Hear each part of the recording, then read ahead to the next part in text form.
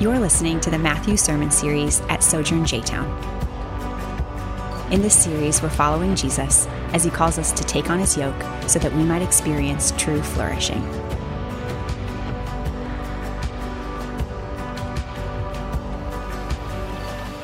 If you got a Bible, I'd love for you to stand with me. If you don't have a Bible, there's one in front of you. It'll also be on the screen. This is the last words of Jesus. Think about that Jesus just rose. He sent the two Marys to tell the disciples. And just think about Matthew's last words that Jesus looks at his best friends. And here's what he has to say. Matthew chapter 28, verse 16. Hear the word of the Lord. The 11 disciples traveled to Galilee, to the mountain where Jesus had directed them. When they saw him, they worshiped, but some doubted. Jesus came near and said to him, "All authority has been given to me in heaven and on earth. Go therefore and make disciples of all nations, baptizing them in the name of the Father and the Son and the Holy Spirit, teaching them to observe everything I have commanded you. And remember, I'm with you always to the end of the age." This is the word of the Lord. It's absolutely true and given to you in love. Thanks be to God. Let's pray. Father, we ask that you speak to us this morning. You show us something. You encourage us. You convict us. You comfort us in any of those areas in which we need it. Spirit, speak to us this morning, we ask, in the Son's beautiful name. Amen. You guys can be seated. So I like a good hangout and a trip better than anyone. I love hanging out with people. I love spending time with people. I love going places with people. But just to be honest, you're going to learn more about Pastor Zach today. How God has wired me, I have to be very strategic in who I go with and where I go and what I do. Here's what I mean. God has wired me in such a way that my batteries plummet when I do stuff with people. I know you're saying, "Zach, I think you signed up for the wrong gig."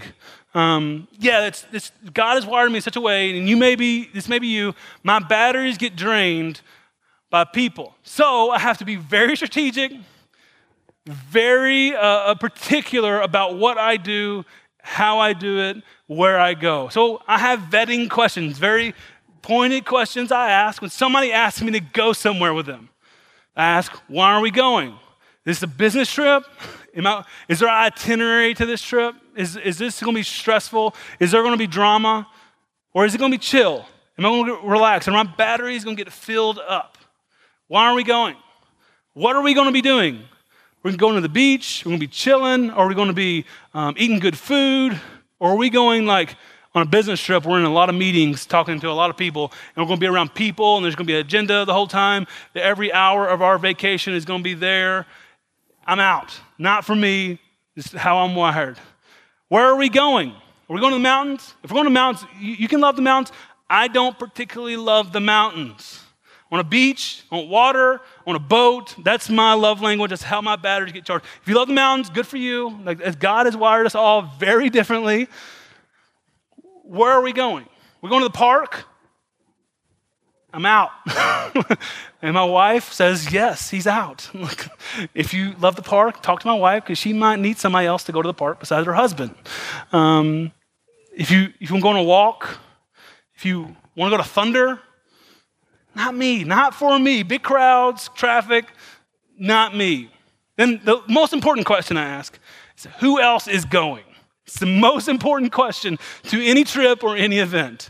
You can say, "Zach, you're being very particular." No, I am doing healthy living. This is healthy living. This is how a person is self-aware. So I ask, who's going? If my siblings and my parents and in-laws are going, I'm in, let's go. The Evans crew is going tomorrow. Let's do it. Let's do it tomorrow. Let's go wherever we want to go. If Uncle Billy for the family reunion is going to be sick that week, not going to be able to make it. Who is going is matters. So what we see in this passage today is Jesus is inviting us on a trip. He's inviting us to go somewhere with him. He expects your vetting questions. He's expecting you to ask questions. And here's what we see in this passage. Here's what we see. Jesus is offering you a front row seat to see him change the world. Jesus is offering you a front row seat. He's inviting you to a front row seat to see him change the world. And he's going to use those 4 vetting questions to convince you to go. He's going to ask you why, he's going to tell you why we're going, what we're going to be doing, where we're going to be going, and who else is going. And he introduces that first off. Why should we go? Why should we go? Jesus has all authority. Why should we go? Jesus has all authority. Look at verse 16. And 11 disciples traveled to Galilee, where the mountain where Jesus had directed them. When they saw him, they worshiped him, but some doubted. Jesus came near and said to them, all authority has been given to me in heaven and on earth. Go therefore. These 11 disciples came to where the Marys told them to meet Jesus. And they're coming across, they probably see Jesus afar by the sea. Some came worshiping, and the text says some come doubting. And people smarter than me have told me that doubting may not be the best word to use here. The most likely word that Matthew's trying to convey to us is that some came hesitant. Why were they hesitant? Why would these disciples be coming hesitant to meet the risen King? Well, they just abandoned him. They just fled in fear. They didn't go to the tomb like the Marys did. They've just basically betrayed their king. And so some of them came awaiting their king. They came to meet their king. But some of them felt called to the principal's office, coming hanging their head in shame, worried about the discipline, or just feeling the guilt of wronging their Savior. And what does Jesus do? He didn't address it at all. He simply invites them in. How does he invite them in? He says, all authority in heaven and on earth has been given to me. Go. Go. The reason for your going is not based on your story. The reason, disciple, you're going is not based on how much you've messed up or how great you are. Peter, the reason I'm inviting you to go is not because of how great or how bad you are. Your reason, your foundation, your gasoline for going is that I have all authority. And how much authority did Jesus have? On heaven and on earth. The scope of Jesus' authority is everywhere. When I think of the heavens and the earth, I'm pretty sure that covers it all. Every ounce, every person, every government, every movement is ran and ruled by Jesus. And Jesus is saying to them, I just proved it. It seemed like these rulers ended our mission. I just proved to you, I have all authority. Caesar does not have all authority. Pilate does not have all authority. The people who put these nails in my hand do not have all authority. I rose from the grave to prove to you I have all authority. And this is the message of a central theme in the book of Matthew, from Matthew 1 all the way to Matthew 28. Matthew is trying to press into us, Jesus has authority. He has authority over diseases. He has authority over demons. He has authority over sicknesses. He has authority over sin. He has authority to make a little bit of food, a lot of food. He has authority to forgive. He has authority over judgment. He has authority on when he's coming back. And yeah, last weekend, we celebrated the reality that Jesus has authority over death in its grave. Jesus is fuel for us and these disciples is that he has all authority in heaven and on earth. So why would these hesitant, fearful disciples go? Their king looked them in the eyes and told them to. He didn't just tell them to. He said, I'm going to take care of you as you go. As you encounter conflict, as you preach the gospel, as you help people follow Jesus, my authority reigns. That is why they went. So why did they go? Why should we go? Jesus has all authority. What are we going to be doing? What are we going to do? Making disciples. Look back at verse 19. He says to them, make disciples of all nations, baptizing them in the name of the Father and the Son and the Holy Spirit, teaching them to observe everything I have commanded you. Jesus calls these disciples to make more disciples. You are a disciple, now go reproduce yourself. Now go make more of what I've created in you. He calls us, this is the mission of Jesus, to make disciples. But before we go there, before we understand how to make a disciple, we probably need to determine what is a disciple. What is a disciple? And here's the definition I want to offer you. A disciple is a person that has submitted their life to Jesus and his way of living. A disciple is a person that has submitted their life to Jesus and his way of living. How do we get that? Well, it seems like that's what we see in this text. It also seems like what we see in the life of Jesus. Follow me, do as I do. Submit to me and do as I've done. We see it in this passage. He tells us how to make disciples. He says, go, baptize, teach. In the original languages here, we see that making disciples is what's called an imperative, which means it's a really strict command. And then these other words around it are what's called participial verbs. And anytime you see participial verbs around an imperative, it typically describes that imperative. Here's what I mean. Jesus is saying to the disciples, you make disciples by going, by baptizing, by teaching. You make disciples by going, baptizing, and teaching. He's giving us the scope and how, the sequence and how you make disciples.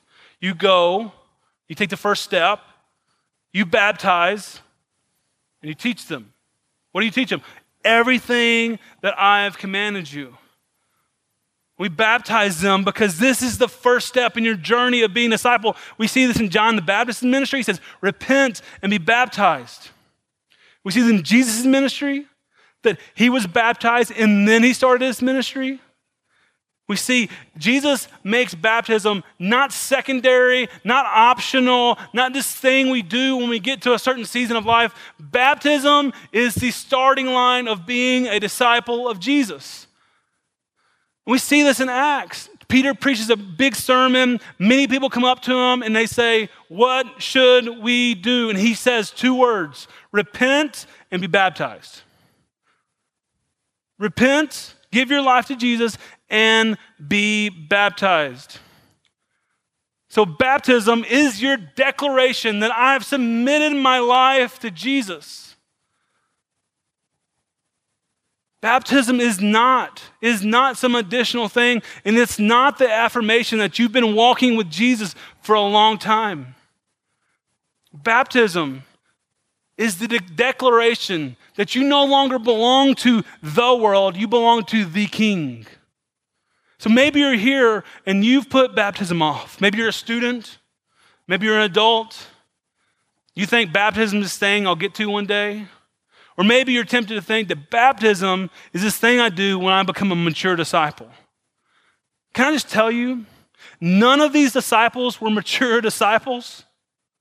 They all had messes. They all had mistakes. So if that's you, if you haven't been baptized, why not? If it's important enough to be in the last words of Jesus, can I encourage you to be baptized? I encourage you to take out that Connect card that's sitting right in front of you. Get a pen and fill your information out and write baptism on there. If you don't listen to anything else I say for the rest of the sermon and you do that, I will be filled with joy. Here's why. Part of why we do ministry here is to help people follow Jesus, and your first step is being baptized. Be baptized. Fill out that Connect card, put it in the giving box in the back, or take it to the Start Here sign. We want to help you follow Jesus, and baptism is a significant place to start. Baptism is a way we publicly declare our submission to Jesus. And teaching is how we help people follow Jesus after they're baptized. He says, teach them all that I've commanded you. And these people did it. They went into the world and taught about Jesus. This is why we have epistles. This is why we have the Gospels. Think about this. One of the men sitting under this declaration, one of the men looking Jesus in the eyes and him saying, go and make disciples, teach them everything I commanded you, is Matthew. So how does Matthew make disciples? Well, he says, I'm going to write this man's story. And I want the world for generations and generations and generations to hear about my King. So this is crazy to think about. We've been walking through the book of Matthew for several months. And as we've been doing it, you've been being discipled by Matthew. You reading Matthew is the fulfillment of him obeying the command of making disciples. This is why we teach the Bible regularly. We're leaving Matthew. Next week, we're starting the book of Titus. When we look at the beautiful church. Because Jesus tells us to.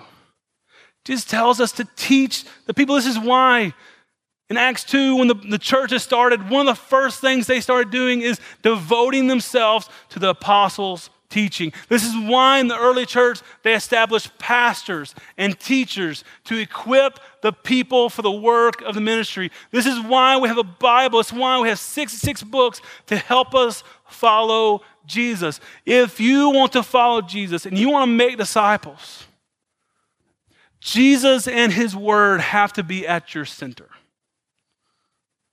There is no Bible-less disciple.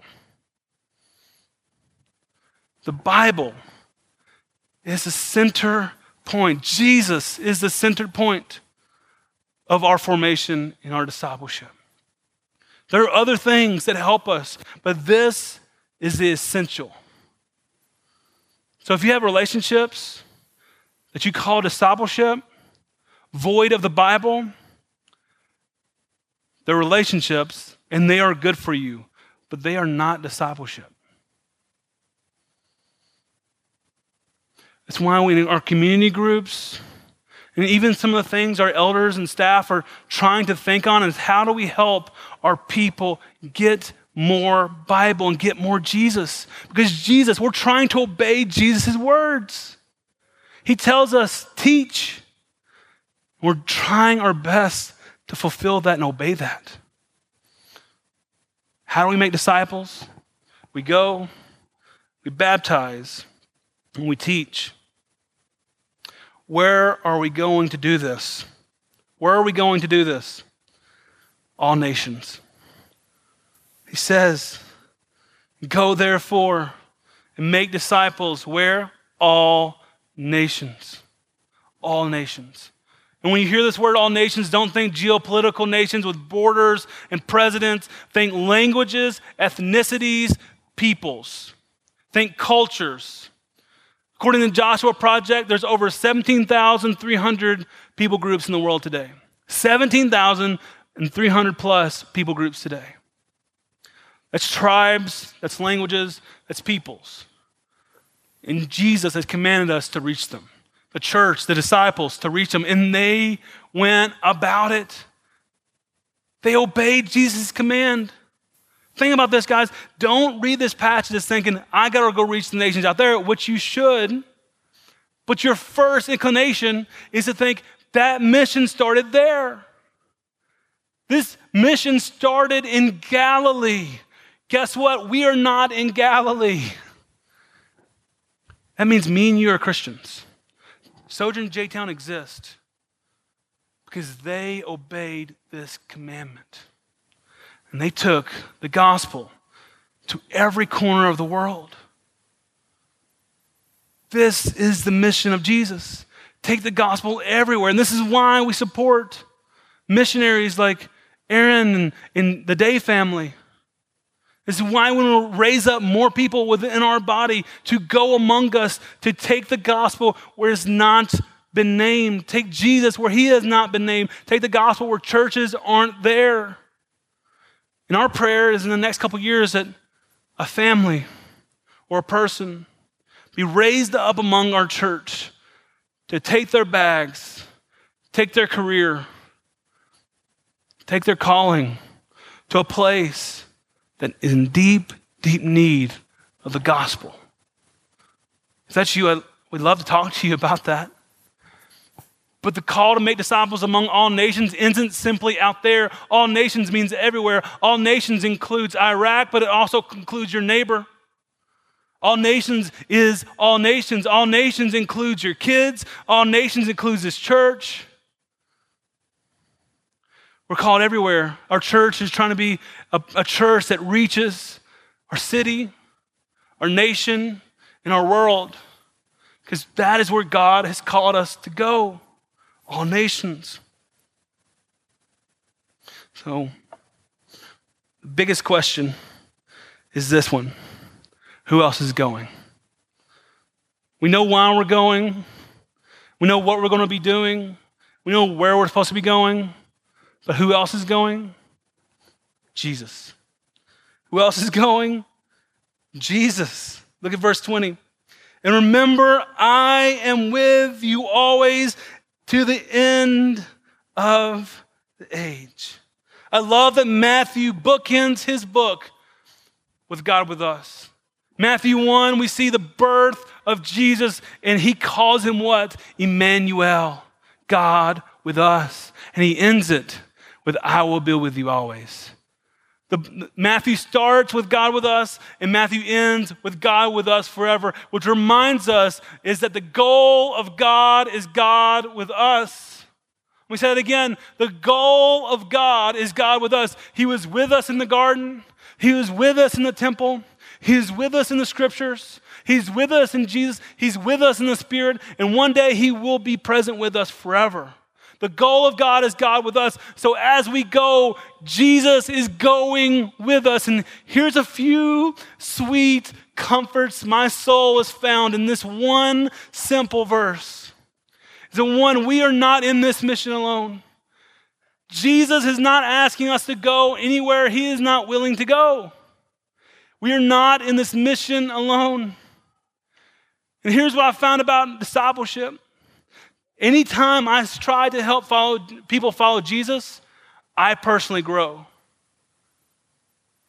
Anytime I try to help people follow Jesus, I spiritually grow. And why is that? Because spiritual formation is our nearness to Jesus. Spiritual formation is our nearness to Jesus. So if Jesus is going as we go, then he's making us as we make disciples. As we make disciples, Jesus is making us. Jesus' discipleship strategy is to form us. Man, it blows me away that Jesus loves us so much that a command to do something for him is also a command to be with him. That's grace. You're not a minion for Jesus, you're a friend. He's not calling his workers to go and make disciples, he's calling his brothers. The command to make disciples is a command to be near to Jesus, and that is a sweet comfort. Because as you grow, as you go, you also grow. You are not in this mission alone. And secondly, one day this mission will end. You're not in this mission alone, but one day this mission will end. He said, even to the end of the age, which means there's an end to the age. Let me tell you very directly, this mission will be hard. You'll have people betray you. You'll have people bail on you. Some people won't follow you. Some people won't hear you. Some will definitely reject you. God has called us to sacrifice our resources, our time, our energy, but that sacrifice is not in vain. One day, Jesus is going to crack the sky, and he's going to judge the wicked. He's going to welcome the saints. And when he meets his disciple-making disciples, when he meets the people that have been helping people follow Jesus, he's going to look at you and say, well done, it was worth it. Enter into joy of your reward. One day this mission will end, but that also creates some urgency, right? That one day this mission will end. One day no disciples will be made. One day there will not be an option for somebody to follow Jesus because Jesus has judged the wicked. That give us the urgency to help people follow Jesus. Why are we going? Jesus is in control. He has all authority. What are we doing? Making disciples. Where are we doing it? All the nations. And who is going with us? Jesus. You might hear this and you think, Zach, that's pretty overwhelming. Not going to lie. Already sensing guilt in my own soul about how I have not made disciples. I haven't helped anybody follow Jesus. Zach, you don't know my story. You don't know how sinful I am. You don't know how bad I am in this. You don't know how little Bible I know. I just encourage you with 3 ways to start. 3 ways that you can do this. First, your first step, become a disciple of Jesus. Become a disciple of Jesus. Some of you maybe have done the way of Jesus thing, but you've never submitted your life to Jesus. You know how Jesus is supposed to live, and you try to live like that, but you've never submitted your life to the King. Today might be that day that you make Jesus the main character of your story, not yourself. That you bow your knee to Jesus and you take the reign, the king, the crown off your head and you put it on Jesus. Jesus, you're in charge of my life. You tell me what to do. You are the authority that reigns over my life. And I believe you have my good in mind. Some of you, some of us, our first step is becoming a disciple of Jesus. Second encouragement is ask more helpful questions. Ask more helpful questions. When I engage with people around making disciples, I often hear, am I called? I often hear other questions related to this anxiety people feel about their making disciples or helping people follow Jesus. I just want to encourage you to ask better questions. Instead of asking, am I called? Ask, how am I called? This call to make disciples is not for the elite or the few. It's for everyone. If you call yourself a follower of Jesus, you are called. The Bible has no category for a Christian that doesn't help other people follow Jesus. The Bible has no category for a follower of Jesus that doesn't help other people follow Jesus. Instead of asking, am I called? Ask, how am I called? Instead of asking, where am I called? Ask, where am I? Some of us need to ask maybe, where am I called? How am I called? What nation am I called to? What people group am I called to? But you definitely don't need to start there. That plane will not make you a disciple maker. I promise. Start with where you are.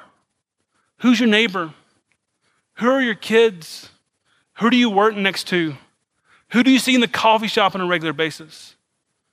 Instead of asking, where am I called?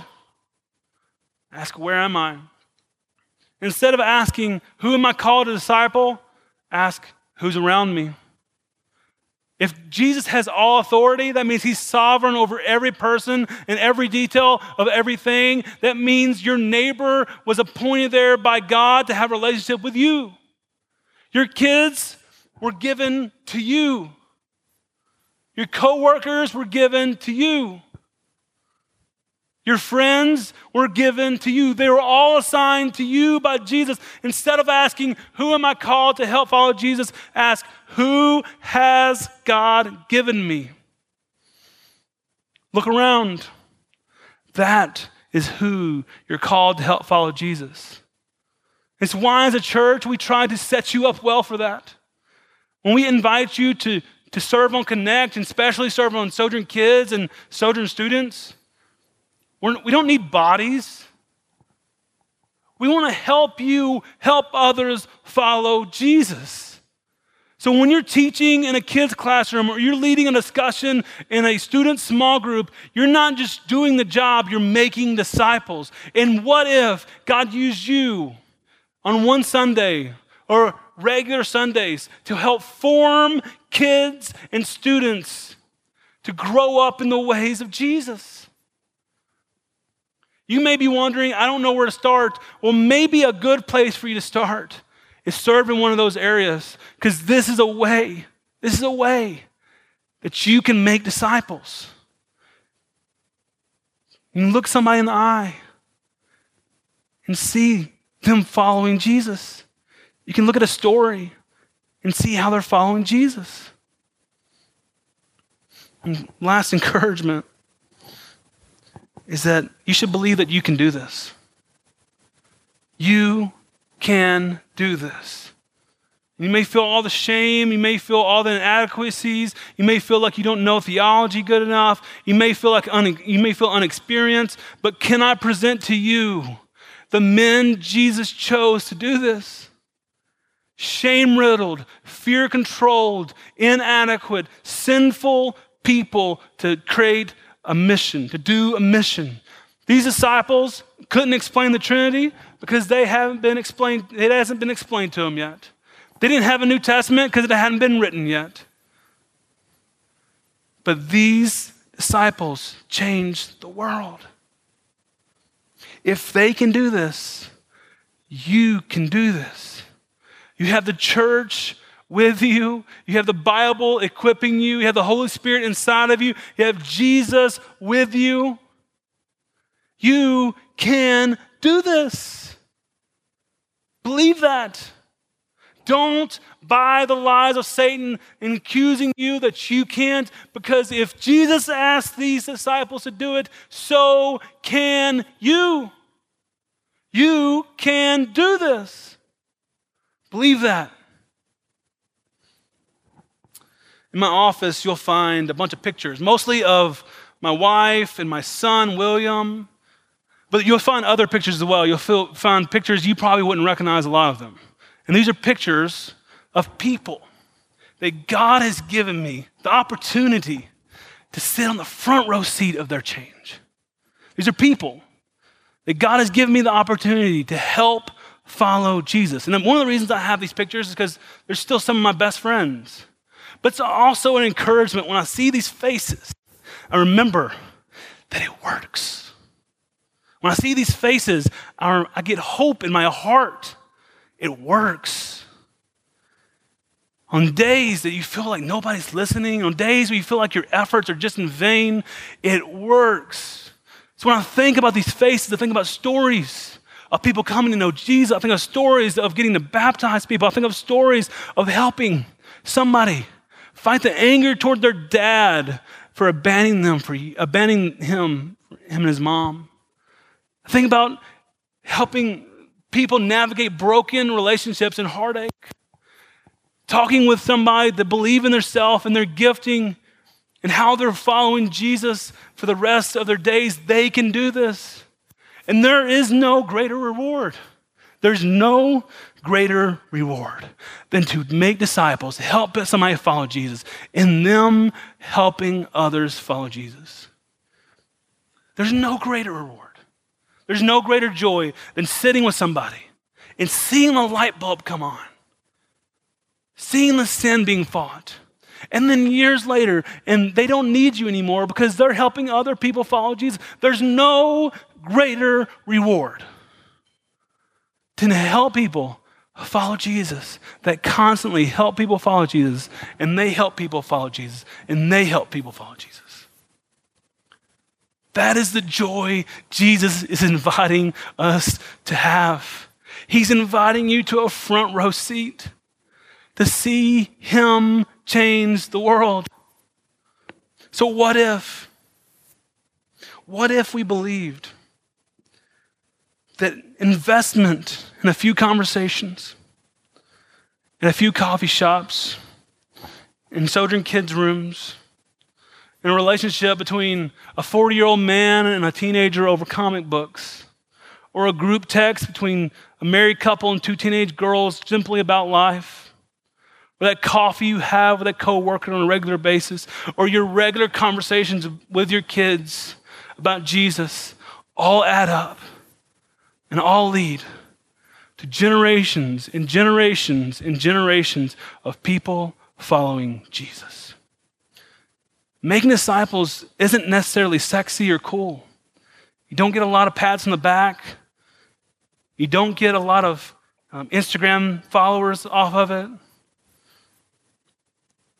But if we believe in the method of Jesus, his investment in a few changed the entire world. Jesus didn't plant a single church, guys. Not one. He didn't plant one single church, but he invested in a few people, that invested in a few people, that invested in a few people, that invested in a few people, that now we exist as a church. So our hope is to gather people, yes, to worship, yes, to have ministries, yes, but our hope is to help people follow Jesus, that will help people follow Jesus, that will help people follow Jesus. And one day,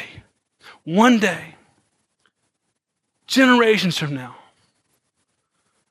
we hand a church off to our kids and their grandkids and their grandkids of a legacy of people still following Jesus. It's going to be hard. It's going to be a lot of tears. But boy, there's going to be a lot of joy. I pray God fills our baptistry, our small groups, our teaching environments, not for the purpose of gathering, but the purpose of fulfilling the greatest commission in all the world. The question now is for you. Will you accept Jesus' invitation? Will you accept his invitation to a front row seat to him changing the world? Let's pray. Hey, I'm Lyle Drury and the lead pastor at Sojourn Church J-Town. Thanks for listening. We are here to reach people with the gospel, build them up as a church, and send them into the world to be a faithful, loving presence. For more sermons, info about our church, or ways you can support our ministry, visit sojournchurch.com/jtown.